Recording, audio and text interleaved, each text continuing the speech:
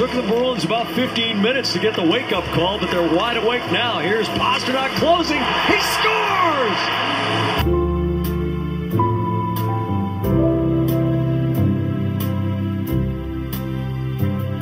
I was in Florida once on a southern tour where I met this little redhead who was an underwater specialist.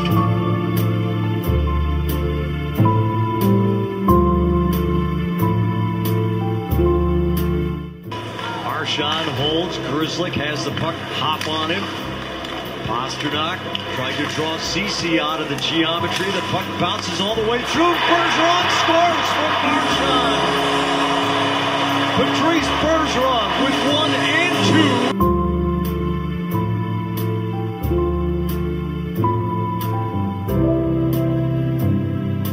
2. The game. Getting out of this hick town. Thank God there is still a sport for middle-sized white boys. Amen.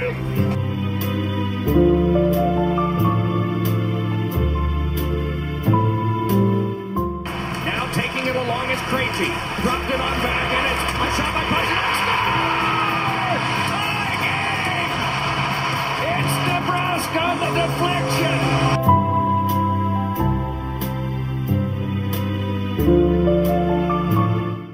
But hey, as they say in hockey, let's do that hockey.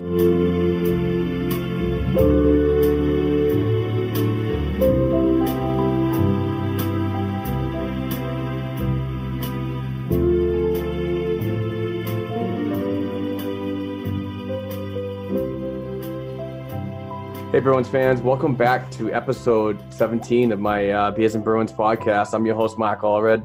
We're going to do a couple of these this week. I have a person on the line that I'm very interested in talking to, a member of the Bull Gang, and he goes about the business of changing the TD Garden from what the hockey to basketball, if need be, in the same day and record time. So we'll talk to him in a moment. But I just wanted to let you know that we're going to be doing these a little more often, coming up through the Stanley Cup playoffs and the finals, particularly, and the Bruins are in it. I'm so pumped for that.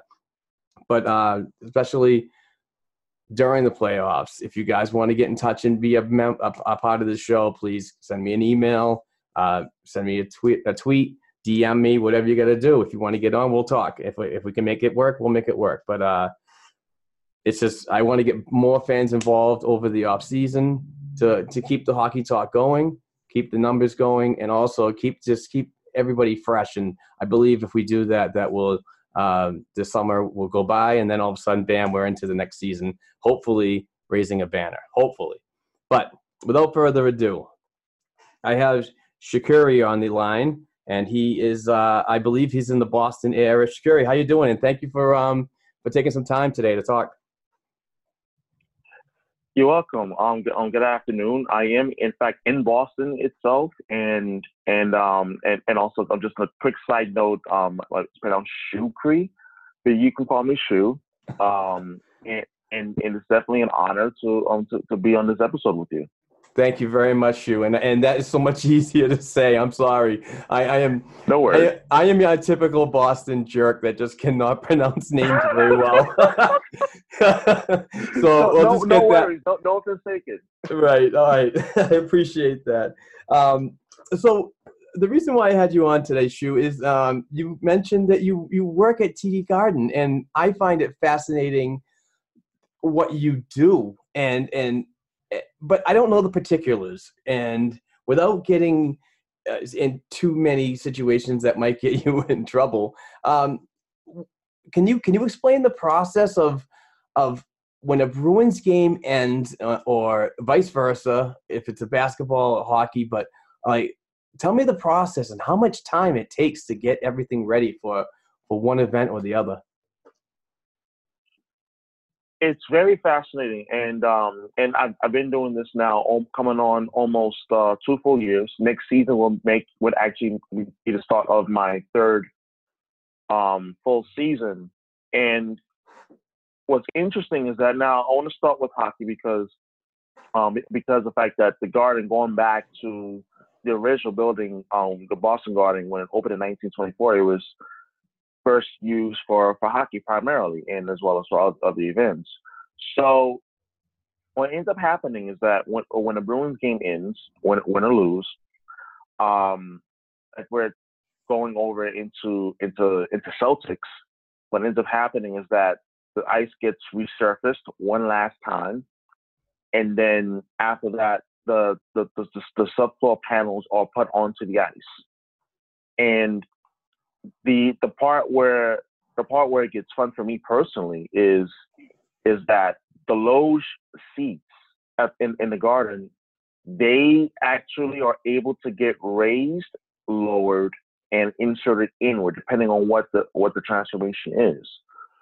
So what basically is that the seats get raised, the loge seats that is, on both ends, and then after that, like the guys, they would actually take the protective netting that's there for hockey that gets rolled and then raised in near the rafters, so to speak, and then part of my responsibility in terms of the team that I work with is that we have to remove 2 load sections in order to put in the radio row, so to speak, the media sections, the risers and so forth. And while that's happening, we as I mentioned, we have to raise the seats electronically. They're done with remote, and then we start the process of wheeling the media section over to the end of where we're working at, where like the radio broadcasters and other members of the media and so forth. And what ends up happening is the 2 tunnelways that where one with the Bruins and one for the away team, it gets filled in with seats.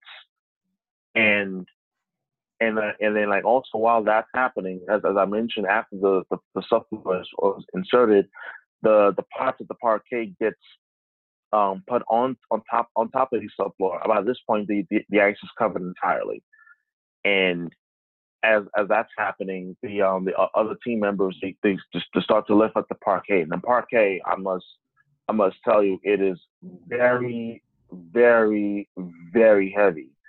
It is not light. Each panel, from what I can recall, is, I would say, at least 200 plus pounds. Wow. At least the wooden parquet, yeah. So it takes 4 people per panel to lift it up safely and securely to put it on top of the floor, and that's used to protect the integrity of the ice. So all in all, the process takes about maybe average, and I do mean average. It depends on how many people are there, about maybe 3.5 hours on average. This past, yes, and this past regular season, we usually have like a doubleheader where there's a Bruins game and a Celtics game that same day. We actually did set a record, a Garden record actually, for the fastest changeover in the building's history. We were able to do it for a doubleheader from Bruins to Celtics, a changeover in which that the game was at 1 o'clock, and then we had I believe, it was a 7 p.m. start for the Celtics in 2 hours and 6 minutes. Wow, that's crazy.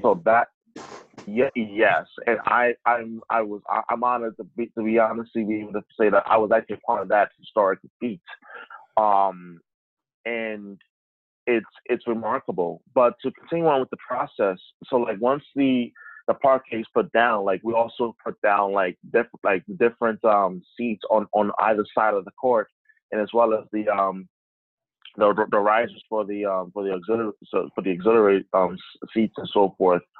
And then like the hoops are brought out on both ends and so forth. And that's basically from Bruins to Celtics in a nutshell. But what's most interesting actually is when we go from Bruins to concert. Now I have to make mention of this key part because it does depend on who's coming into the garden to perform, for example. And what ends up happening is that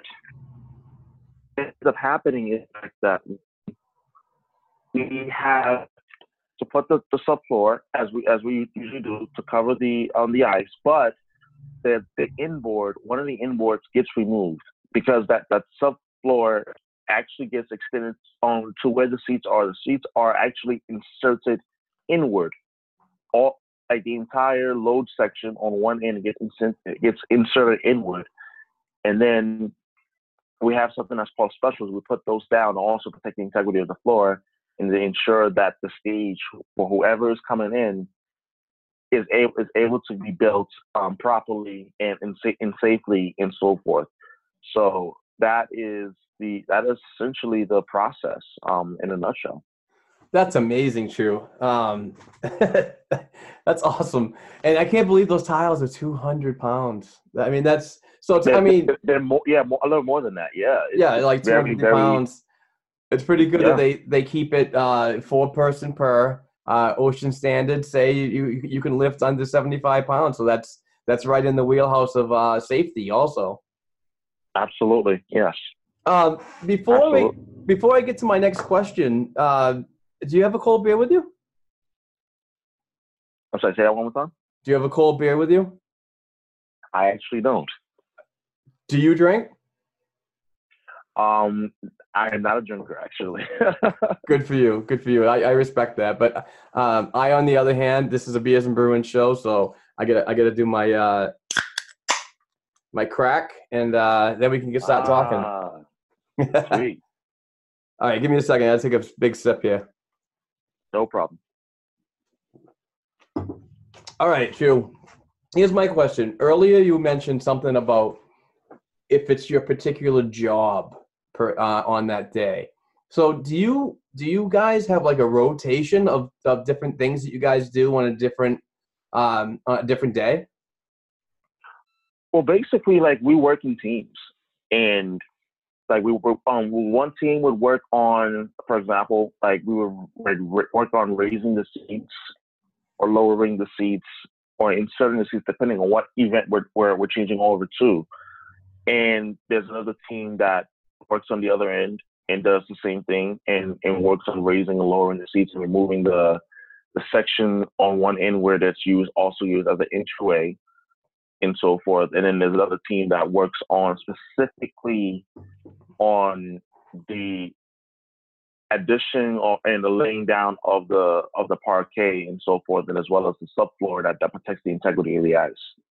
So so everybody works in like different teams, and so forth. That's awesome. So, how many big memories? All right, forget that. Okay, how many times do you guys get to stay there and see an event?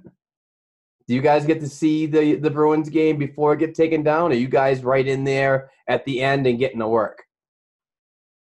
Usually like we'll get there like about, let's say, 45 minutes before the end of games, and like we're fortunate we're able to like see the game and so forth in terms of like where our vantage point is, and depending on like where you're like located on the event floor.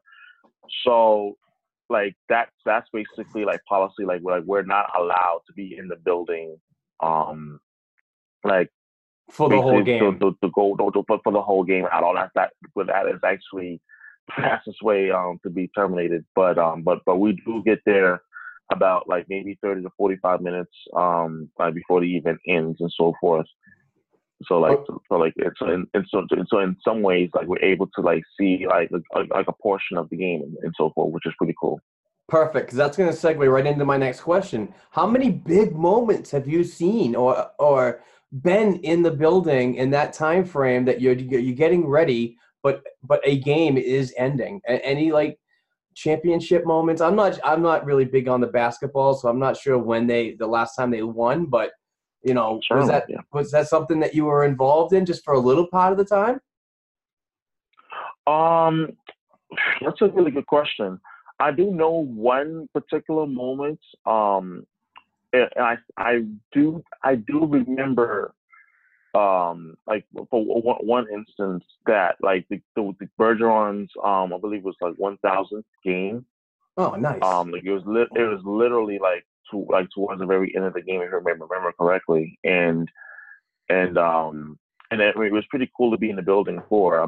Like as I mentioned, like that was like towards the end, and as well as like we were getting ready to do changeover and so forth. But that was pretty special to witness that, and especially the way that Pasternak was left the puck for Bergeron to score the empty netter to basically wrap up the game. That was very special, and that was definitely one of the signature moments of this past regular season for sure. Yeah, that was a huge class act, and I do remember that play, man. Pasternak's a real special guy, I'll tell you. That whole line is just Absolutely. special, and the reason why it's like the best in the league at times. So shoot, let me talk to you about your Bruins fandom and how long does it go back? And were there any games that you went to, not working, but went to and saw some other special moments while you were in the building? Oh yeah. I've been a fan of the Bruins now, going back to the 2005-2006 season. Right around the lockout, right? And like right after the lockout. Okay. And like I really latched onto guys like like Joe Thornton before he got traded. Memorably during that season. And I actually still remember my first reaction of just complete utter shock the night that he was traded to San Jose for Marco Sturm. I mean, I didn't know anything about Marco Sturm at that point, but I quickly became a fan of his. Like during that season, as well as Bergeron was just really beginning to develop into his own pre-concussion, by the way. And I actually remember the game that against Philadelphia, he had that major concussion. Oh, that was terrible. During the 07-08 season, that I remember vividly. It was actually frightening to watch. And yeah. I mean, none of us really knew at that point whether if he was ever going to be the same again. Because at that point, he was really like developing into a legitimate 30-goal scorer on a consistent basis in the league. Yeah. If you remember correctly. And but for me, like in terms of special moments in games that I was at, I have to start out with the 2019 NHL Winter Classic. I was there this past January. I went with a really close friend of mine who's basically family to me. You guys went to Chicago? We stayed in Chicago. Nice, yeah. nice. Yeah. And what the thing that made it so fun about it, before I get to the game quickly, was the fact we had the opportunity to go to the NHL Fan Fest at Millennium Park. Now, for fans that didn't get the chance to go, like the NHL, what they did was that they had a fan fest at Millennium Park in Chicago for both the Bruins fans and the Blackhawks, and it was amazing. But I will tell you, I'll never ever forget how cold it was. It was absolutely the first day that Sunday that we arrived, because we arrived on that final Sunday in December. And it was cold. It was cold, but the sun was up, but it was very cold. And I remember having to really layer up. And like I got to get my photo taken with Tony Esposito, the brother of Phil Esposito, the Hall of Famer. Yep, they credit him. They credit him with being the original butterfly goaltender. Did you know that? Correct. Okay. Yeah. And that was pretty surreal, and meet a legend and be able to have a brief conversation with him, and as well as get my photo taken with the Stanley Cup and so forth. Nice. And like that was pretty awesome. But as for the game itself, hey, wow, before you go on, let me ask you something. Was this your first time in Chicago? No, it was my second time in 2018. Okay, all right, because I know some people out there that tell me that just going outside and being anywhere near the Great Lakes, there's a wind tunnel. They don't call it the Windy City for nothing, I guess, huh? There is truth to that. No, there is truth to that. Like, but the thing was that, like, I remember, like, that day, that first day, like, on that Sunday, I remember, like, it wasn't terribly windy, but oh my God, that chill. Yeah. And chill was absolutely nothing. There was nothing to joke about at all. Like, you had to really layer up. If you were going to wear a jacket and you're one of the type of fans like myself, where nothing goes on top of the jersey what you're wearing, and you had to layer up underneath. There was no ifs, ands, or buts about it, because you were definitely risking getting frostbite. And as for the game itself, like, number one, the atmosphere on New Year's Day at Notre Dame Stadium was absolutely unlike anything that I've ever seen. And I really was just floored. I mean, number one, it's Notre Dame we're talking about. We're talking about one of the legendary venues in all of sports. And it was filled with Bruins fans. I had actually a few of my colleagues from the Garden who were actually there as well. Which made it even more, like, exciting and special. And that's awesome. Going with a few teammates. Yeah, and like taking the photo with of the statue of the coach. And sorry, the name excuse me at the moment, but getting inside the stadium was pretty surreal. And I remember running up the stairway, going towards where we were seated, and just the absolute just awe. Like, it was definitely one of those once in a lifetime opportunity you had to take advantage of, and that's how we all felt. Like, especially all of us, like, that traveled from Boston to the game. Like, no, this is like we may never get this opportunity again. Like, we have to take advantage. But there's a quick funny story that I want to share with you, because I'll be doing this specific day a major disservice if I don't mention this. Now, the floor is yours, my friend. Go for it. Like, I left a little later towards the end of the first period. And I remember going onto the concourse level, and I wanted to get something to eat and something to drink, because one, it was wicked cold. It was cold. And fans are all lined up and so forth. You know, the regular long lines, nothing new. I was like, all right, cool. So we're standing there, and now I noticed that it's been 15 minutes. It's been 20 minutes. I'm like, okay, well, it is like 80,000 people, so I mean, this is no shocker. But a half hour goes by, and there's no movement. Literally no movement whatsoever. It was a complete nightmare. And the thing that I remember was the second period had already started, and now I'm getting anxious. I'm like, what on earth is taking so long? And fast forward, we've been waiting online for like a good hour. So now we missed the entire second period waiting online. Yeah, waiting online. And I vividly remember getting to the cashier, say, listen, let me get a hot chocolate, some nachos. And they're saying, listen, they ran out of beer. They ran out of beer. That was why the line was so long, and people were pissed. Like, I can imagine. Because one, nobody really knew what to really expect or what to make of it. And I myself was like, I mean, this is a football stadium, but yet again, like, one of my colleagues from the Garden who was actually there reminded me, like, yeah, remember, number one, this is a college environment. This is not like the 2016 Winter Classic. Yeah, you should have been prepared for this. Yeah, exactly. You should have been prepared for that. Where number two, this isn't like it was at Gillette Stadium, where like it's a pro venue. I was there for that Winter Classic against Montreal. I was at that. I was too, unfortunately.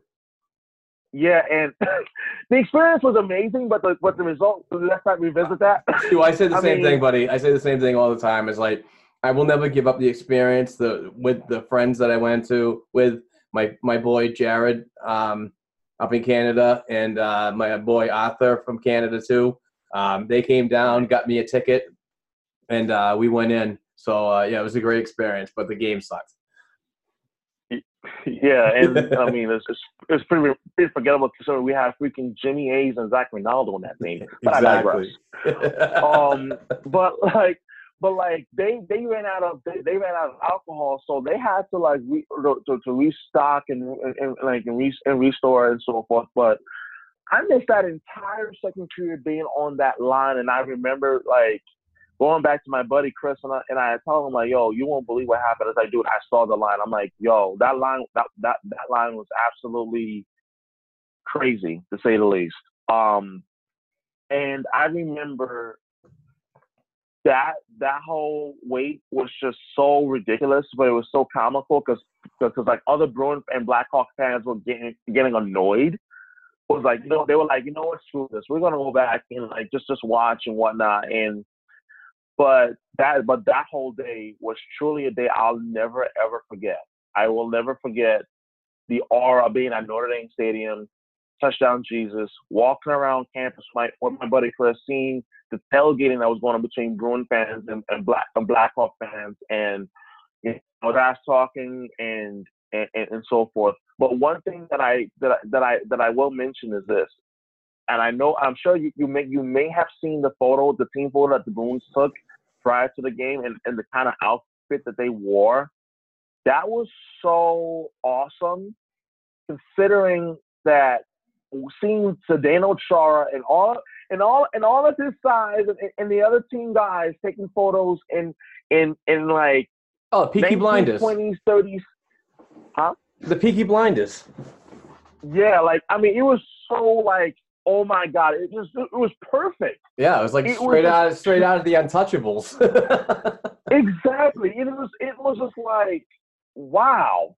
And then there was an area where the fans were actually able to line up, see the guys come up the bus, and that I made it all the more memorable, seeing all 6'9" Zdeno Chara walk by, Bergeron, Marchand, all of these guys just dressed head to toe in these suits, and it was just okay, this is not a regular season game. This is the Winter Classic we're talking about.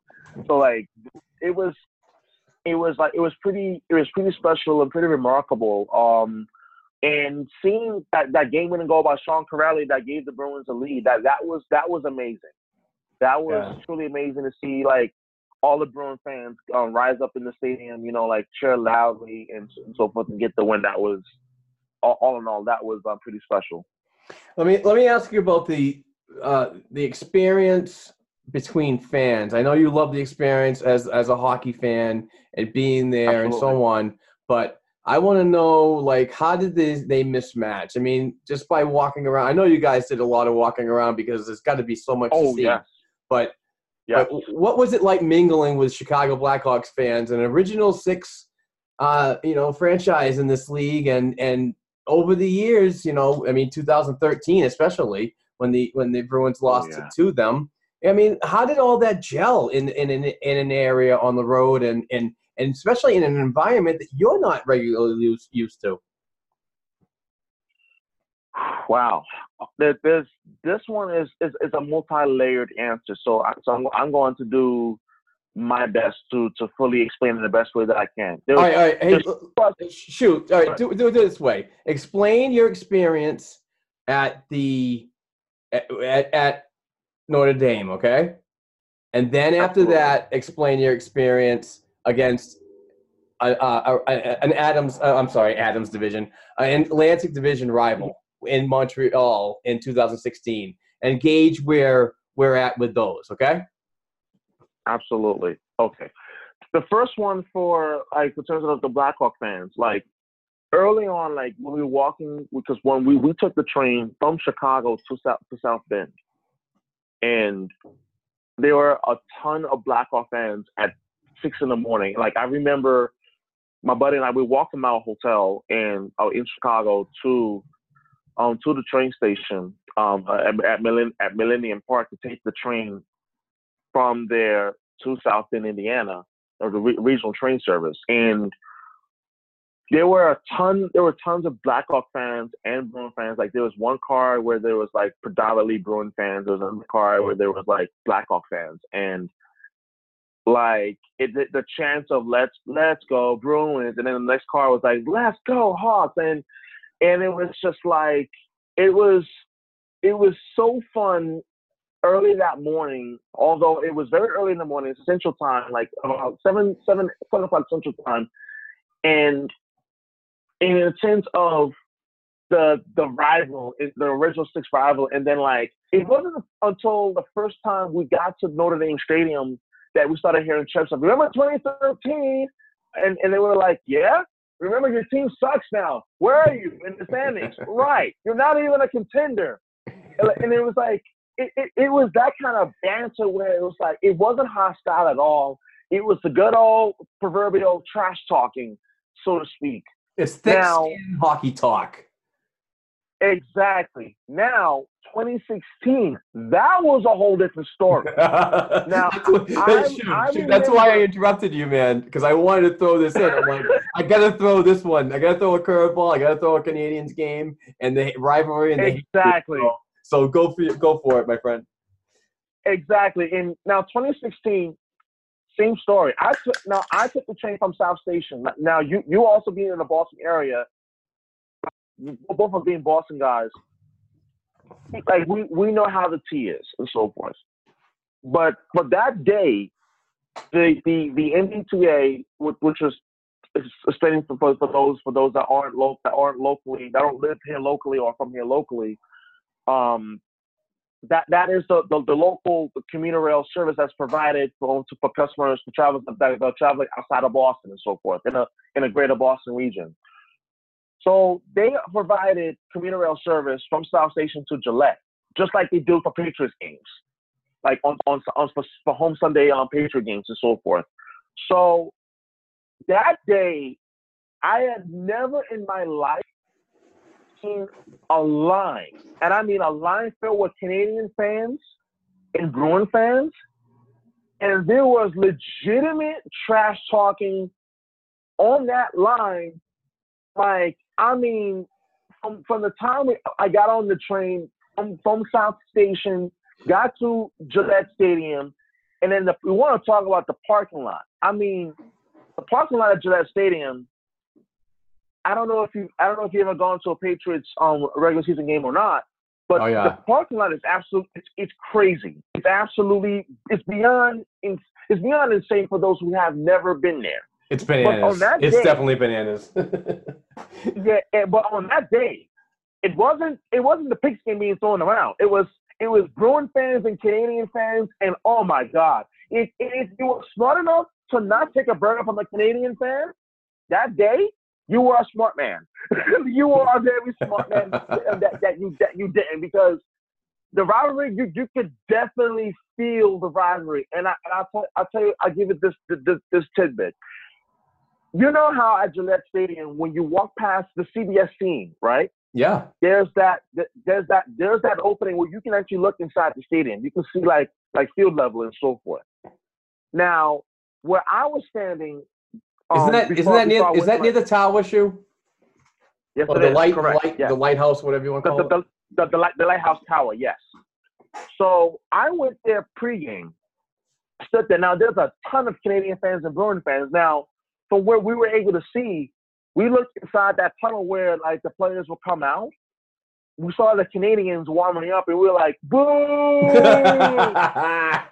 Have some, like we were. Oh my God! The trash talking was bad. There were things said that I will not say.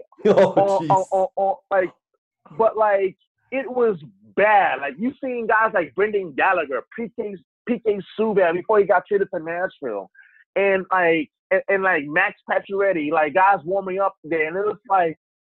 It was just like a true genuine animosity where it was like we just hate the team, like, and so forth. Like, although Carey Price didn't play, but it was if you remember Mike Condon, the guy who played for him, the guy who played for him, the local kid who filled in for that game.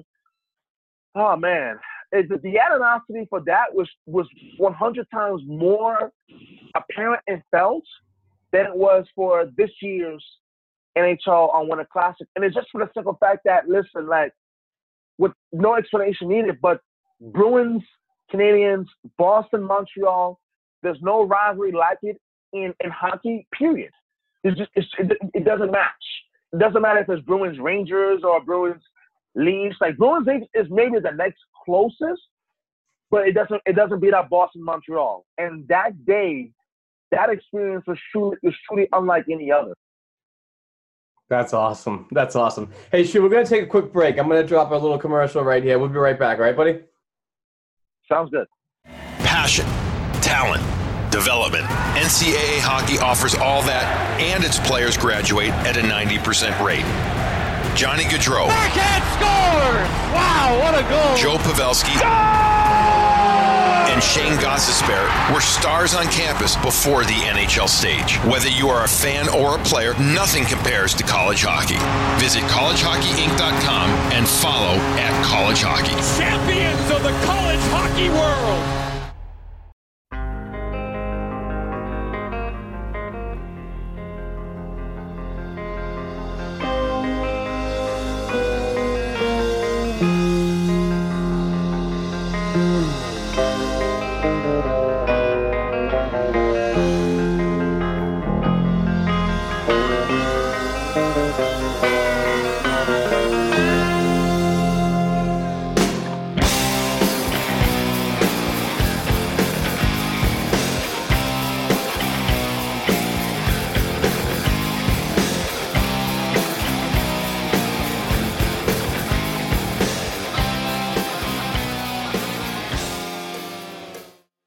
And we're back, guys.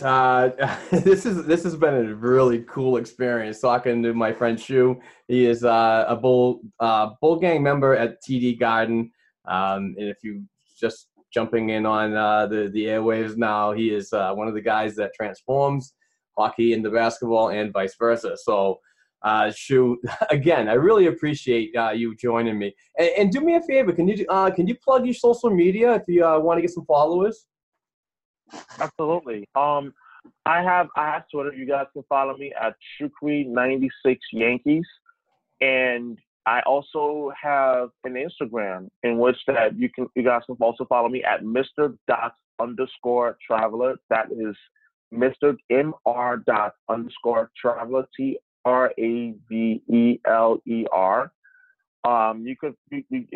You guys can follow me there as well. Nice. That's awesome. A quick question. Are you a Yankees fan? Yes. Obviously. I'm just and I'm not a I'm not a baseball guy, my friend, so I just, No worries. So I think this would be an appropriate time to really talk about what's going on right now. And the Boston Bruins are in the Stanley Cup Finals, a place that they haven't been in since 2013. Against those Chicago Blackhawks that we talked a lot about in the first segment, which was a fantastic conversation, man.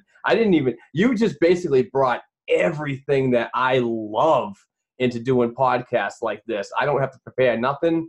This is what it's all about, my friend. So let me ask you, as a fan from the mid 2000s, man, how are you feeling about this club right now? And tell me your thoughts about what you saw at the beginning of the season leading up to this big moment. Wow. Right now, like, I'm really, really ecstatic. I mean, ecstatic for Boston, for this entire city, and I mean, and as well as all of New England. And it's just, I mean, the excitement and the anticipation is unreal. And this whole week is just going to be absolutely crazy. In a sense of like the excitement building up. It does feel like the week before the Super Bowl, so to speak. The only difference is like the Stanley Cup will not be decided in one game. Exactly. In game one. But like, that's why I love this sport. For all of us, yeah, but for all of us that love the Patriots, we're all accustomed to, and we say this pridefully and arrogantly, we're used to the bye week before the Super Bowl, so to speak. But yeah. but like but in more ways, it does feel like that. And you know, going back to September of 2018 of last year, and like I remember going to the Warrior Ice Arena, also that's here in my neighborhood here in Bryan. Oh, really? And you know, just yes. Before you go on, are you going to be attending any of the days at development camp this year? I certainly hope so. Well, I definitely want to be able. Go ahead. I'm sorry. No. I'm just saying that the way that it's lining up to be is the NHL draft in Vancouver is going to be I believe it's the 21st and 22nd, and development camp could be that next week, either Monday through Thursday or Tuesday through Friday, to keep any of the potential prospects that are drafted that came from Europe or other areas. You know, as long as they're in the same area of North America, why not have them here and do their development camp? But if you do go to Warrior Ice Arena, man, I'd love to say hi to you in person. Absolutely. I schedule. And I'm a crazy hockey guy. All right, this is my addiction. Same here. You know what I mean? And I can tell. But I schedule my vacations around these events, and I'm not like a full credentialed media member, but I'm working my way there very hard. It's been a long struggle. It's been about 3 or 4 years that I've invested my life into conquering this climb, and I know I'm going to get there sooner or later. I just want one game at this point, and if I don't get to the 9th floor ever again after that, then it is what it is. But I love what I do, and I love bringing my thoughts in written content on the website, and then talking to folks like you. You know, so it's been a real thrill so far, and I look forward to it. But you know, having that credentialed C on your shoulder, it just means so much to me right now. But anyway, enough about me. It's all about my guest today, my friend. Well, certainly. I mean, it's definitely a dream, and you know, and a goal that they would work hard towards, and it's something that I can relate to, because it's something that I am very passionate about, you know, like sports journalism and broadcasting and so forth. So like I completely get and feel your passion, because that's something that is either you have it or you don't. You can't fake it, and it's 100% apparent that that it's there. And I definitely. I wish you nothing but absolute joy and success. And hey, do you write, Shu? I do, on a part-time basis. I have written for the Yawkey Way Report, discussing things, all things Boston Red Sox. Brother, and, we're always looking for writers over at Black and Gold. So shoot me a DM if you're ever interested in joining our team. Yeah. Oh my God. As a matter of fact, I will. After the episode, in fact. I'll send you an article, and I'll tag you in it. And that the article has all the requirements that we like to have from our writers. And if you want to look through that, and if you want to continue, do talk to me, brother. I got you. Absolutely. I absolutely. This is something I've been looking forward for the longest time. So absolutely, yes. Nice. But Brad, absolutely. But what? Bringing it back to the Stanley Cup playoffs. Sorry, brother. No worries. How you feeling? You feeling good? I'm feeling excited. I'm really excited. And I want to try to put this all into words as much as I possibly can. And going back to what I was talking about back in September, going back to like when training camp started and watching, you know, the guys like Pastrnak, Marchand, Bergeron, and as well as the young guns like Urho Vaakanainen, you know, like Studnicka, and like watching like the process and so forth. I said, you know, I'm really interested this season to see where it's going to take us, because one, last season I feel like was a massive step in the right direction, considering that one, we had the second highest point total in the NHL behind Tampa Bay. But behind Tampa Bay last season, I'm talking about on 2017-18 season. And I remember, actually in the East, rather, excuse me, because Nashville had the President's Trophy last season, pardon me. And I remember thinking that, what does the second full season for Bruce Cassidy have in store? Now, to remind everyone out there, Cassidy took over Claude Julien just a little halfway through the 2016-17 season, where Julien was fired and so forth. So I was most interested in seeing like what this year the second full season have in store for Cassidy, where certainly paying dividends. Yeah. Was the progression going to continue, and what was going to be the expectation? And I remember hearing that, like, this team, the expectation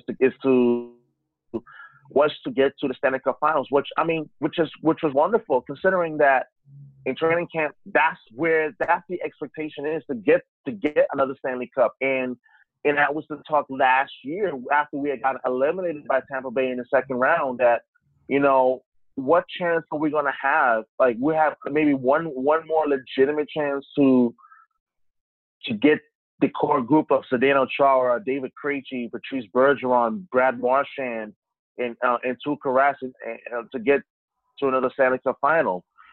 But the thing that I remember most, and this particular moment, a fan on my Facebook reminded me of this, and it really brought back some major memories. Now, remember opening night in Washington. We're there to watch the Capitals raise the Stanley Cup banner, the whole pomp and circumstance, opening night on national television and so forth. Now, what I'm about to talk about is not specifically the results, but there was a moment in that game that I don't think anybody really thought about at that time. Being completely honest here, I don't think any of us really thought about it at that time. But when I talk about this moment, you're going to be like, oh my God, that moment spoke volumes. It was the Brad Marchand Lars Eller fight in that game, late in that game. I remember that. If you remember Lars Eller taunting the Bruins bench. Yeah, I remember that, brother. If you remember that moment and how pissed that team got, and Brad Marchand took it upon himself to completely bloody Lars Eller. And if for those that listen, if you don't remember, go YouTube that fight, opening night. That fight between Marchand and Lars Eller spoke volumes. Because if you also remember, there was talk about how this team doesn't have any enforcers left. There was no toughness on that team the way that we had it on that 2011. I'm so sick of that narrative. Yeah, I remember that whole discussion was like, but Marchand said, you know what? Enough is enough. I'm going to stand up for the guys, and the heck with it. The heck with it. And I didn't think much of it at that point. But, man, what a message did it send. But that was one particular moment that really that stood out looking back on it. But that wasn't it. There was two, actually. The first one, when Zdeno Chara went down in that game against Colorado in November. Remember the injury that he had? There was a lower body injury he had. He missed a significant amount of time. Yeah, 19 games, right, bud? Yeah. And Patrice Bergeron also went down. 19 games, too. A significant amount of time as well. How weird is that? Exactly. Yeah. And, like, Kevin Miller, not long after, also went down. After, if I remember correctly, it was against Toronto. He took a slap shot, I believe, if I remember correctly, off the face as well. But we had key guys go down at significant chunks of time of the season, but yet this team just stayed the course. Next man up mentality, big guy. Exactly. It was stay the course, next man up mentality. They continued to play well and to do as well as they did. And the thing that impressed me the most at that time, looking back on it, as we're going through like the entire month of November, approaching like right before Christmas, was like, wow, these guys, they're actually still in contention. They still had a playoff spot, and this is before the Bruins got red hot in the second half of the season.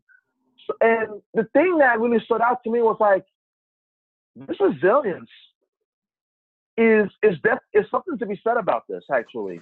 Yeah, shoot. To be said. I said on our original program, the Black and Gold Hockey Podcast. We're everywhere. We're on Spotify, and I'm not sure if you're a listener, but check us out if you would. Yeah. But I said that this team has gotten kicked in the nuts all season with injuries and what have you. There's been a lot of trials and tribulations through this campaign. There's no doubt about it.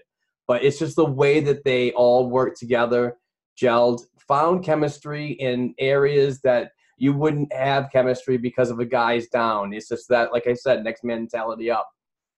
But I agree. It's the love, it's the brotherhood, it's the team, it's not on your back, it's in front of you. It's that Jake DeBrusk moment that you grab that B and you're shaking it when you're looking down that bench of 18 guys, or I'm sorry, my math is terrible. Amesbury math, 13 guys on that bench. No worries. 13 guys on that bench, and you're showing every one of those guys what you mean to them. That's what this team is all about. And I believe that team is going to go right into the Stanley Cup final on a mission that you cannot let up on, regardless. If it's the San Jose Sharks, if it's the St. Louis Blues, to me, both of those teams are West Coast threats. They bring a very powerful and potent offense to you, and they can expose certain areas, and especially on defense. Zdeno Chara is a little light on the foot. He's 42 years old. He's got a brace on that knee. And that brace has been on that knee. Yeah. Court Lalonde, my boy, he, on the Black and Gold Hockey Podcast host, he brought this up on the video that Bruce was in the locker room, really giving it to him, like dropping the F-bombs. Oh, I remember, yeah. If you stop that video at a certain time, there is a brace on that knee. So they won't go after the McAvoy side. We talked about this over and over on our previous show. But regardless of what offense, Logan Couture is having an unbelievable playoff. Timo Meier, the defense, Mark Oden, Ray Vlasic, Thornton's playing well. And then, this all-stars on both clubs that you just need to be ready for. What do you think about the rest? Do you think that 11 days is going to help or hurt this Boston Bruins club? I think it's going to help, and for this one reason here. Before I continue, I definitely want to point out that St. Louis is actually about to go up 3-2 in that series. They're up big 5-0 right now. And it's that game's on. Yeah, live right now on NBC. Oh, I work way too hard. I didn't even know it was on, but I'm switching it right now. Damn. No, yeah, they're up 5-0. Late in the third, they're about to go up 3-2 in that series. But to answer your question,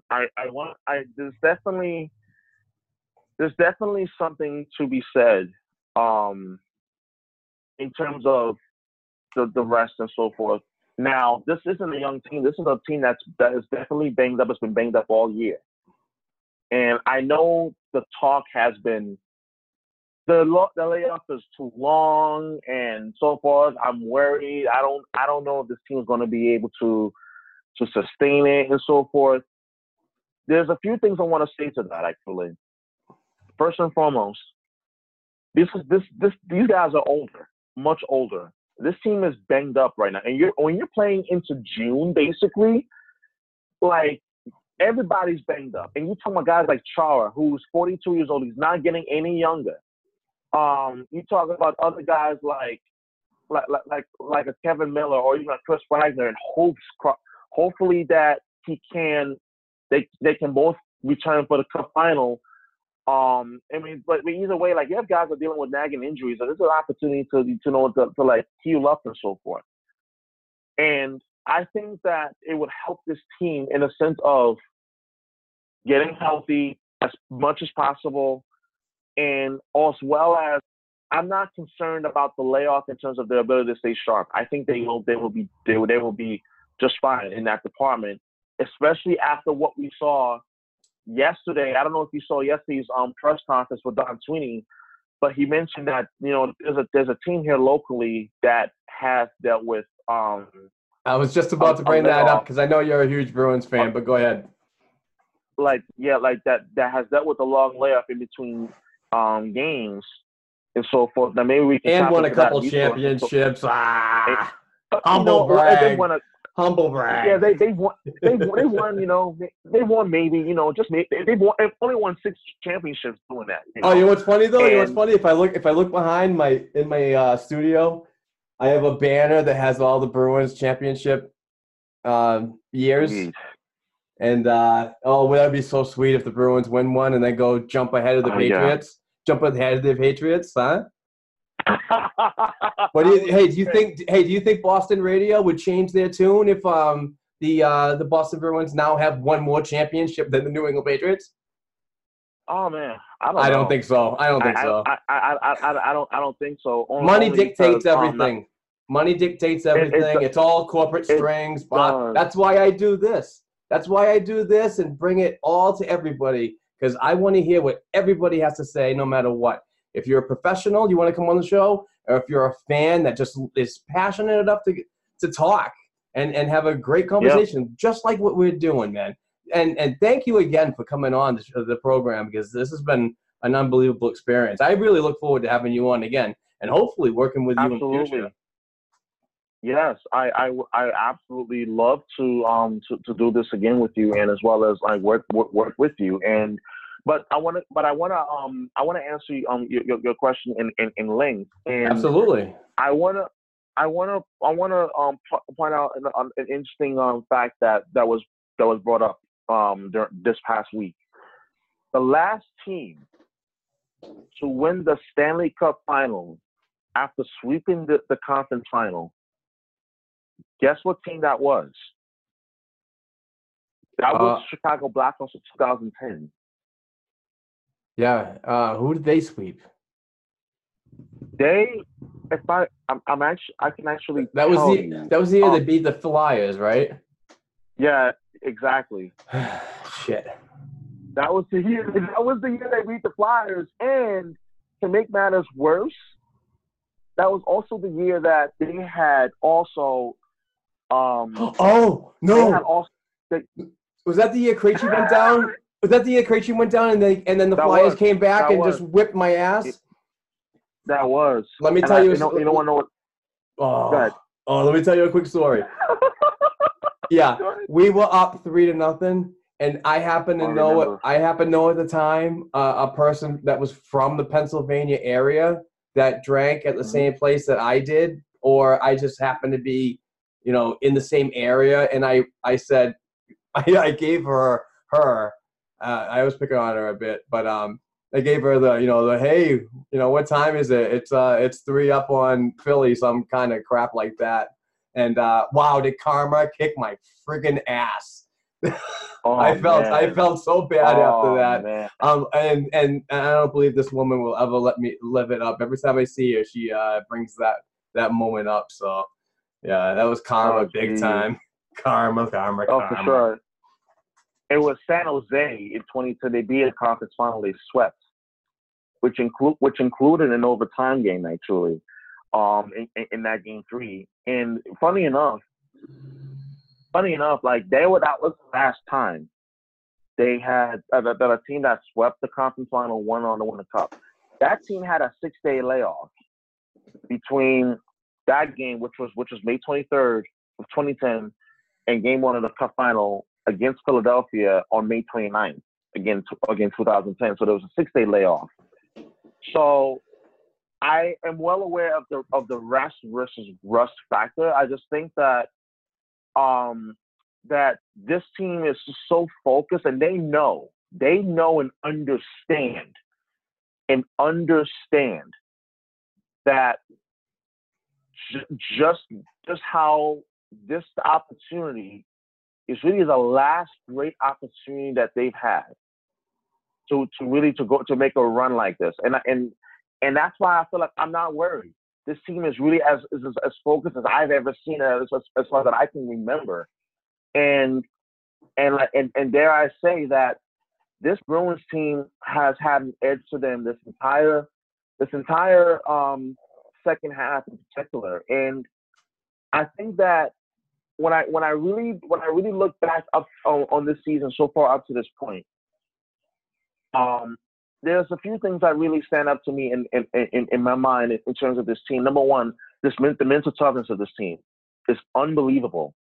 The mental toughness of this team is unbelievable for everything that they dealt with in terms of injuries, in terms of when they had their moments, when they had a 19-game point streak back in February and so forth, February, early March, and this team has Tuchel was phenomenal during that. Yeah, and he was absolutely phenomenal during that point. And I really think that if you are the Bruins right now, I feel that, listen, this is an opportunity. This is the opportunity, and they all know it. And I was telling a friend of mine this actually during the first round of the Toronto series, that, you know, at that point, Tampa Bay had just gotten swept by Columbus, which was really the biggest eye opener.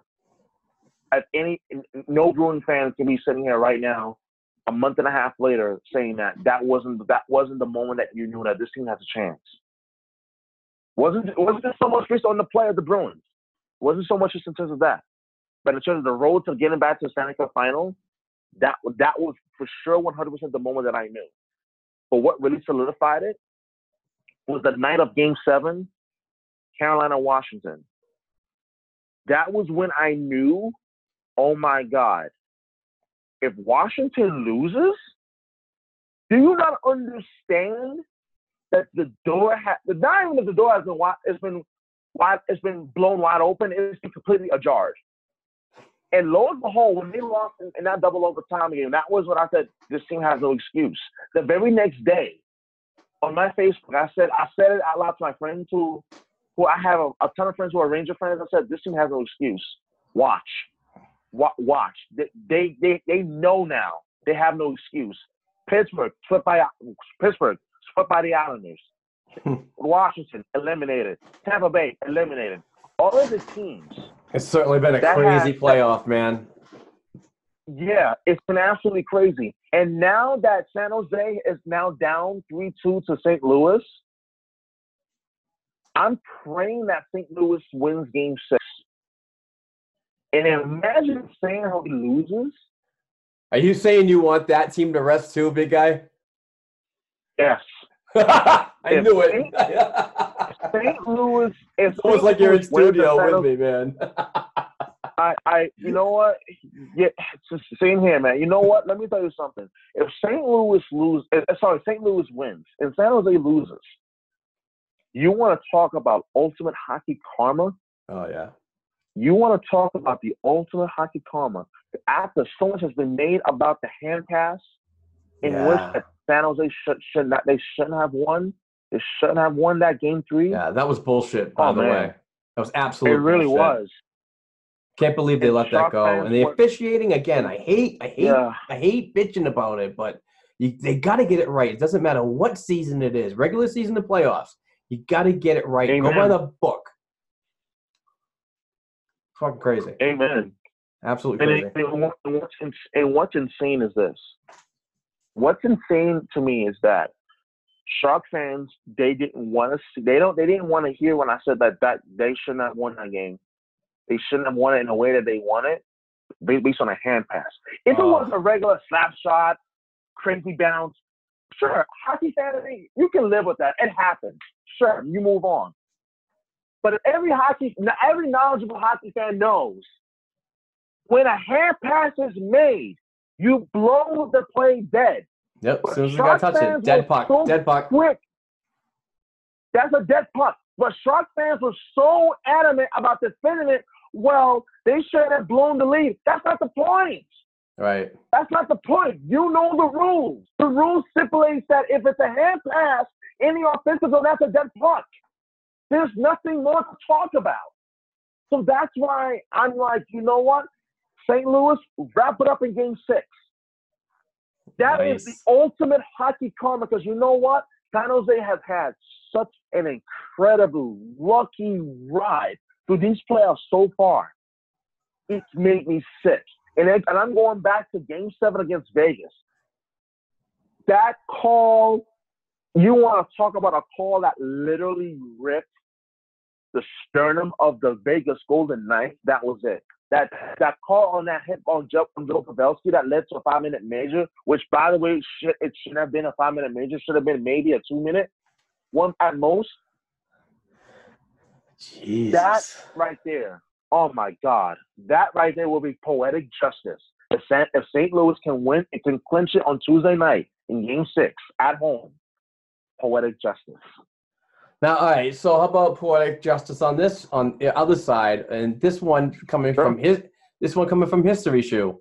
What about this matchup in the 1970s? If it does come down to the St. Louis Blues, how about that poetic justice? Whew. Wow. And where I mean, you know what pisses me off about this whole thing sometimes? It's like I'm 43 years old. I'm not sure if you want to mention your age, but I've been around for a while, so I can see the trends through some of the generations. I've seen hockey in the late 70s. I've seen hockey in the 80s, 90s, and whatever. But you see the trend of the game.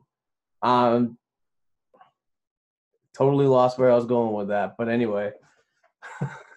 You mentioned about about the trend of the game and the style of winning with the game as played, as especially with every decade that's gone by. I'm 27. Going on 28. Yeah, so you know. And I've seen this sport go from the death trap of the New Jersey Devils, of those Devils teams of the night, of 95 to even in the early 2000s and so forth. Hate Lamoriello. But you know what? That man is a winner. He's smart. He's that man smart. That man is a winner. But you know something. I think I'm not afraid to say this, but he may very well be the greatest general manager of all time. Yeah. Hey, let me tell you a little nugget about Lou. There was a former long time ago. There was a semi-professional team here in Amesbury, Massachusetts, called the Amesbury Maple, and they were ranked. They were heavily rumored to be the best amateur club in the United States from the late 20s to the mid 40s. And Lou Lamoriello actually played with one of the guys. It was actually my gym teacher, Leo Dupree. And Leo played for Northeastern University, and he was an all-American. Oh yeah, I mean the ties are amazing. It's like you ever get that 6 degrees of separation or whatever. I don't get that whole theory, but you know how you tie every player to a certain area. I would love to really get more involved in that and see where all of these former Maples played with former players like Lou and so on. So it's kind of a cool little story. You know what I mean? Brings it back to my town. That's awesome. I'm actually not from Boston. I'm actually 40 minutes north of Boston. I'm in Amesbury, which is on the border. North Shore. Oh yeah. So I'm right on the border of New Hampshire. So yeah. So I do my travel. Big guy. I do the T, then I Uber over to Warrior Ice Arena on the regular, and hopefully soon. I'm hoping next year, at least one time, that one trip is from the MBTA commuter rail from Newburyport right into TD Garden and walk right upstairs to the 9th floor. So that's my mission. Yeah, hopefully, and may it come to fruition. And also, I think more than anything else, it's one of the funny things about Lou Lamoriello, and I really got to give him a lot of credit, because for him to do what he did for so many years in New Jersey, he was a general manager for those Devil teams that went to the Cup Finals 5 times, went to win 3 of them, and on top of that, you go to Toronto, and he successfully rebuilt that organization to what it is now. With guys like Austin Matthews, William Nylander, Mitch Marner. Yeah. To be part of that process, and then for him to go to the Islanders And what we saw from the Islanders this past season, I think is just the beginning. Especially for a guy who had success wherever he's been, from New Jersey to Toronto, now in the New York metropolitan area with the Islanders. Like, you can't help but marvel. Like, listen, his system works, and he's won. Hey, you know what I like about it, Sue? Yeah, I really like the fact that it's kind of got a family tie to it, because Lou Lamoriello is the general manager of the New York Islanders, but his son is the general manager down in Bridgeport. Wow. I'm just a hockey geek like that. So, because I watch a lot of AHL games. And you always hear the mention of the general managers when the games start and so on. So, you always hear that name. So, so they're working in the organization, and that's just a great breeding ground for knowledge. You got your dad right there in the same boat. You're only probably an office away to talk if you need any advice. It's just amazing how the ties like that. But this might be Lou's way of grooming his son into the Bowman. The Scotty Bowman kind of thing that him and his father did with the Bow. I can't remember his name now. What's the Blackhawks GM? Scotty's his father, but I can't remember the other dude's name. Stan Bowman. Stan Bowman. That's it. Thank you very much. Thank you. Yeah. So it's probably just like something that they're working together, and then Lou will call it quits. Because damn, that guy's got to be near 80 years old now. Yeah, he's still kicking it very well, actually. Yeah. Great spirit, still the witty and smart aleck of the man that he was. Like, what I remember when he was the head coach in Detroit, especially earlier this millennium. Some of the people that I talk to, man, they say that he has, if you have a little stubble on your face, like I have a goatee, that's not allowed in Lou's thing. But if you don't shave on a daily basis, he'll literally come in and look at you and say, "Hey, fucking shave that," and you know what I mean. It's intimidating. I heard. So if you're not up in the whole manscaping thing, he gets on your ass. Unreal.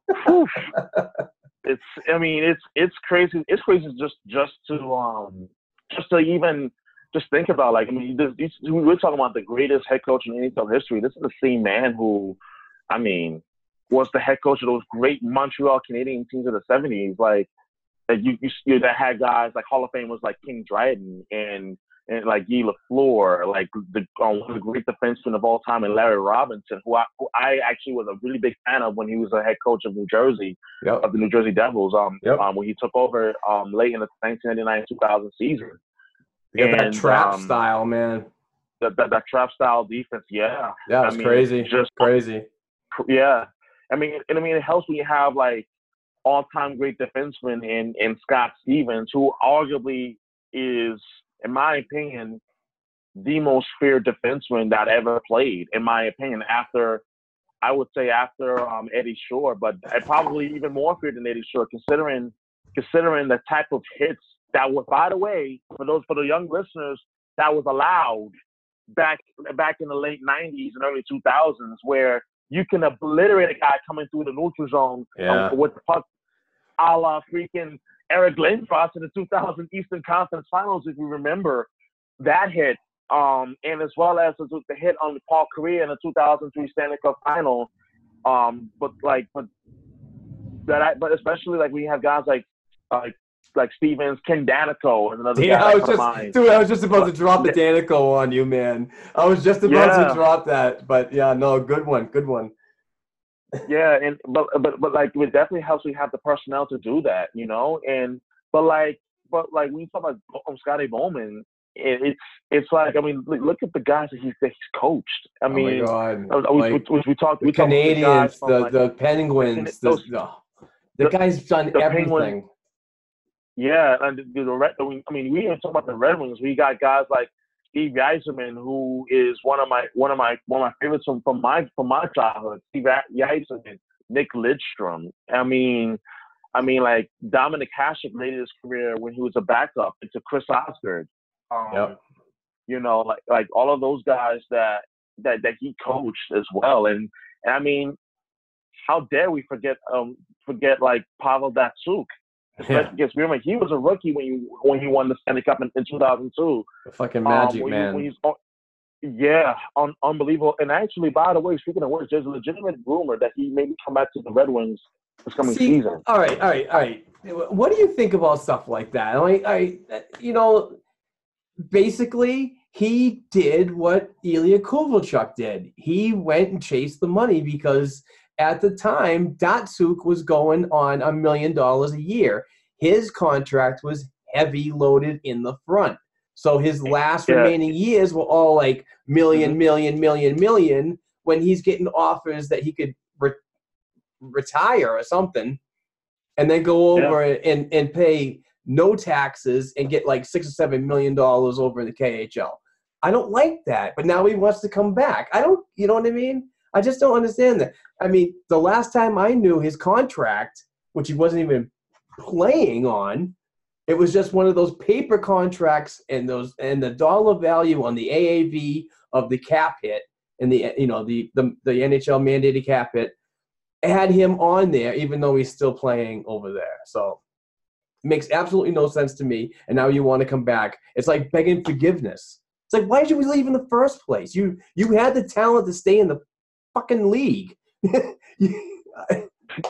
It's funny, like, the reason that he gave was because he wanted to be closer to his family, which is I actually it wasn't BS. It was actually a legitimate. And I get that. I really do. But in today's, you know what I mean? That guy's got enough money that if anything happens, and I'm sorry if I sound like I'm being insensitive at all, but that guy could literally get a plane whenever he wants and be in Russia in a matter of 12 hours. I get it. You know what I mean? So, but you gotta put your commitment with your family first. I understand that, but you also your profession as well, and to be a teammate. And what he did, I don't believe is appropriate. And when you're part of a family, and essentially that's what it is, and you basically screwed your family.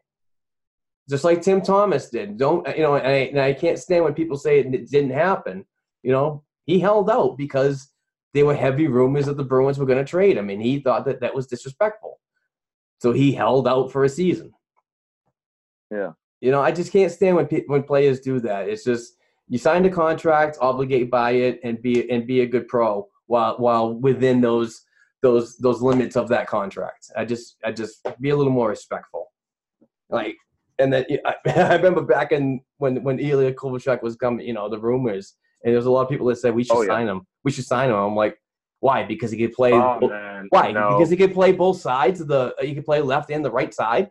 Oh, we have Solaric that does that for under $1 million, and he's probably a better heavy hitting player than Kovalchuk coming back at 36 and on money that he doesn't deserve because what he did to New Jersey. You know what I mean? It's just I don't get that. I agree. That's why I just think that the Bruins stayed away from like getting these Russians and so on. Go for the Czechs, go for the Finns, and blah blah blah. So, and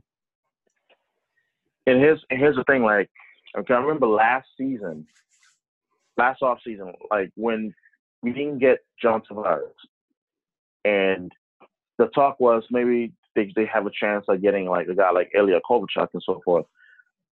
But of course, you're going to work your way down. You're going to work your way down from the pecking order of John Tavares, and if you can't entertain a value with him, then you go down. But I understand what you're saying. Like, but my whole thing was like, I just like, no, I don't even want Kovalchuk on the Bruins for the simple fact that, number one, it's been how long since he's played in the NHL? Exactly. And I mean, the NHL game and the KHL game are two different games. But, like, I mean, it just is. I mean, it's hockey still, but there's a different level of hockey that's being played. And I just feel like, and now, like, what that's like, it wasn't even so much about money. Like, I'm actually be more willing in understanding if he came back, if the Red Wings decided to bring him back. Excuse me. No problem. And I think that if you're the Red Wings, I think you have to consider it in the very least. So listen, you're still in a rebuild. You're not done. Although yes, you have Steve Yzerman back as GM. You brought him back into the fold. Yeah, but that's not going to happen in a year either.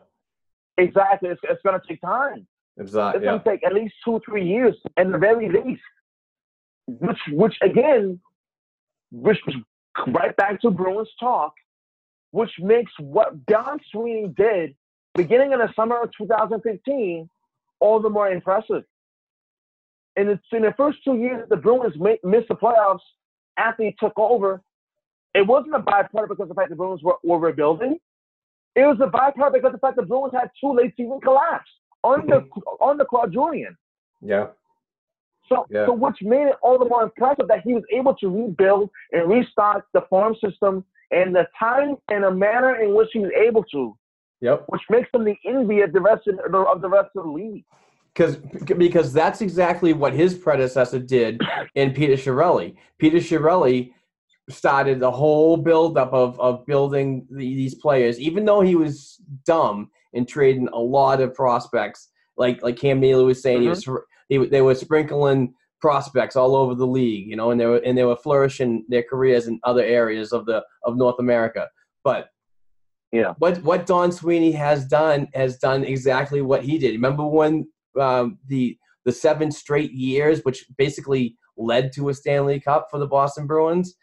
And then there's a lull. You go down underneath the scope, and now you're in the building mode. You were out of the playoffs for two years, I believe, and then you came back, and the rise up. This is all a trend, and people don't understand that this happens. I mean, it's just because the freaking Patriots are really good.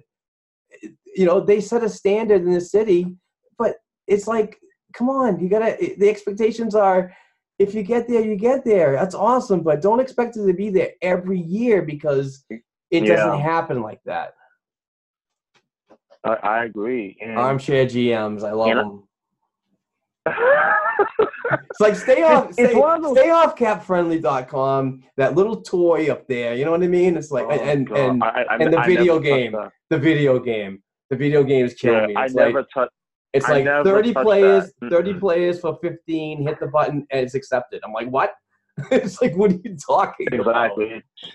It's absolutely it's insane, and it's funny because like we talk about how like there's a standard and there's a standard in the city and so forth. And the Patriots on so many levels have spoiled us rotten and whatnot in terms of like the excellence and being able to continue every year for us. But it also sets a standard too. And it set the standard, which it just will not happen anywhere else. It just won't. Not even the great dynasty teams of the Steelers in the 70s can even match. No team can no team in any league or profession can ever like match what the Patriots have done, especially in the last darn near 20 years. And I think when you go back into how you're looking at the Bruins, like, this is why I've always felt like this is not an overnight thing. It took time. Yep. And it took time for the Bruins to, and if we're being honest here, as Bruin fans, like this didn't happen overnight. You got to go back to the drafting and the job that Don Sweeney did. And I'm going to start with 2015 where and this is going to sound very harsh, I think that was his worst draft. 100%, I think that was his worst draft. Oh, you're passing on Barzal. You're passing on players like name a few for me, brother. Yes, the talent, the talent that he passed was so maddening, was so infuriating, and I understand that. And the reach with Senyshyn. I'm a huge fan with Senyshyn. I'm a huge fan of Senyshyn, and I love talking to this kid. Very, very, very mature for his age, and he plays a really good game. I think he's molding into a really good pro, but he's just not an NHL pro ready yet, and it just needs that time. And just because, and I say this all the time on my Black and Gold Hockey podcast with Court Lalonde and Rob Tomlin, I don't know. There's no need anymore to rush a player as soon as he leaves the podium to get him in the NHL. You have to mold these players. You have to nurture them. You have to, get. I think that a lot of that nurturing was a little left away with the whole Sagan thing, and they got him a little wild, a little too early, and which forced them to make a stupid decision. But it is what it is. I mean, you can't repeat history, so. But all I'm saying is, I'm just hoping that this coming Monday, the team gets off on a really good foot with a huge win. They have the home ice. It's just I'm feeling really good about this series. I know, regardless of who it is, I think that the Bruins need to have that physicality that they've had, but also have that offensive skill. But they're going to need to bring everything against the team. So, what your thoughts on the next series? And I don't know who you got winning. Obviously, I think honestly, the first 15 minutes of Game 1 of the Cup Final next Monday will be very telling. It'll be telling because, one, you will get a sense as to where the level of sharpness is for this team, and I think that it will come down to execution and where the Bruins are in terms of their level and their ability to execute. And which is why I genuinely cannot wait to see what happens, especially for guys who are going to come back off of injury or what type of impact that they can make. And right now, listen. The Blues coming back to St. Louis down up 3-2 is huge. I fully expect the Blues to close it out on Tuesday, 100%. Will it be easy? No, but I expect this team to close it out and take on the Boston Bruins. And if it does happen, we want to talk about another lucky break the Bruins have received in these playoffs in a year which they have gotten so many. But I feel that the Bruins, I think the Stanley Cup Final, I expected to go 6 games. Yeah, I'm with you. I'm with you. I fully expected to go 6 games, and I genuinely believe wholeheartedly that the Bruins will win the Cup, but it's going to go 6 games minimum, if not 7. But I expected to go 6 because of the layoff. I feel like it will impact this team early on in the series. No questions asked. It will. It will impact them. Let's not be naive and let's not get ahead of ourselves. But I do think that in 6 games, the Bruins, whoever they play, whether it's San Jose or St. Louis, and I'm openly rooting for St. Louis to get in.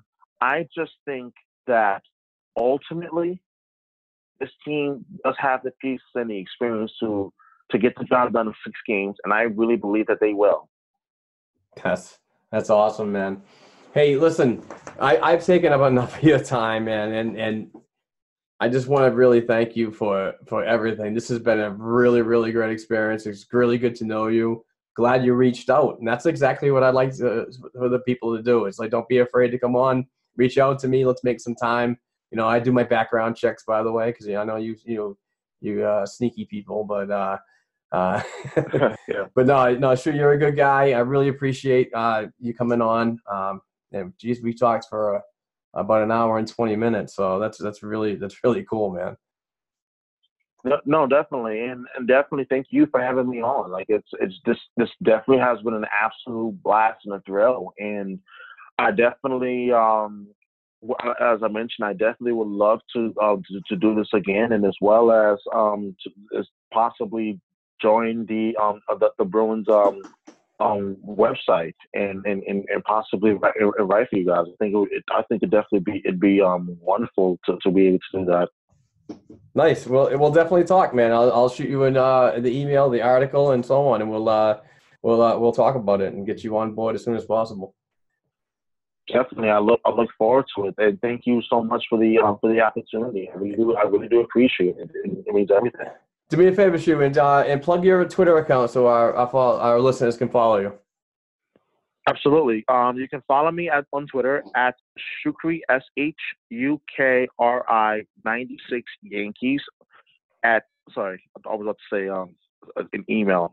Silly me. It's at Shukri 96 SHUKRI 96 Yankees YANKEES. And awesome. also, you can follow me on Instagram at Mr._Traveler as well.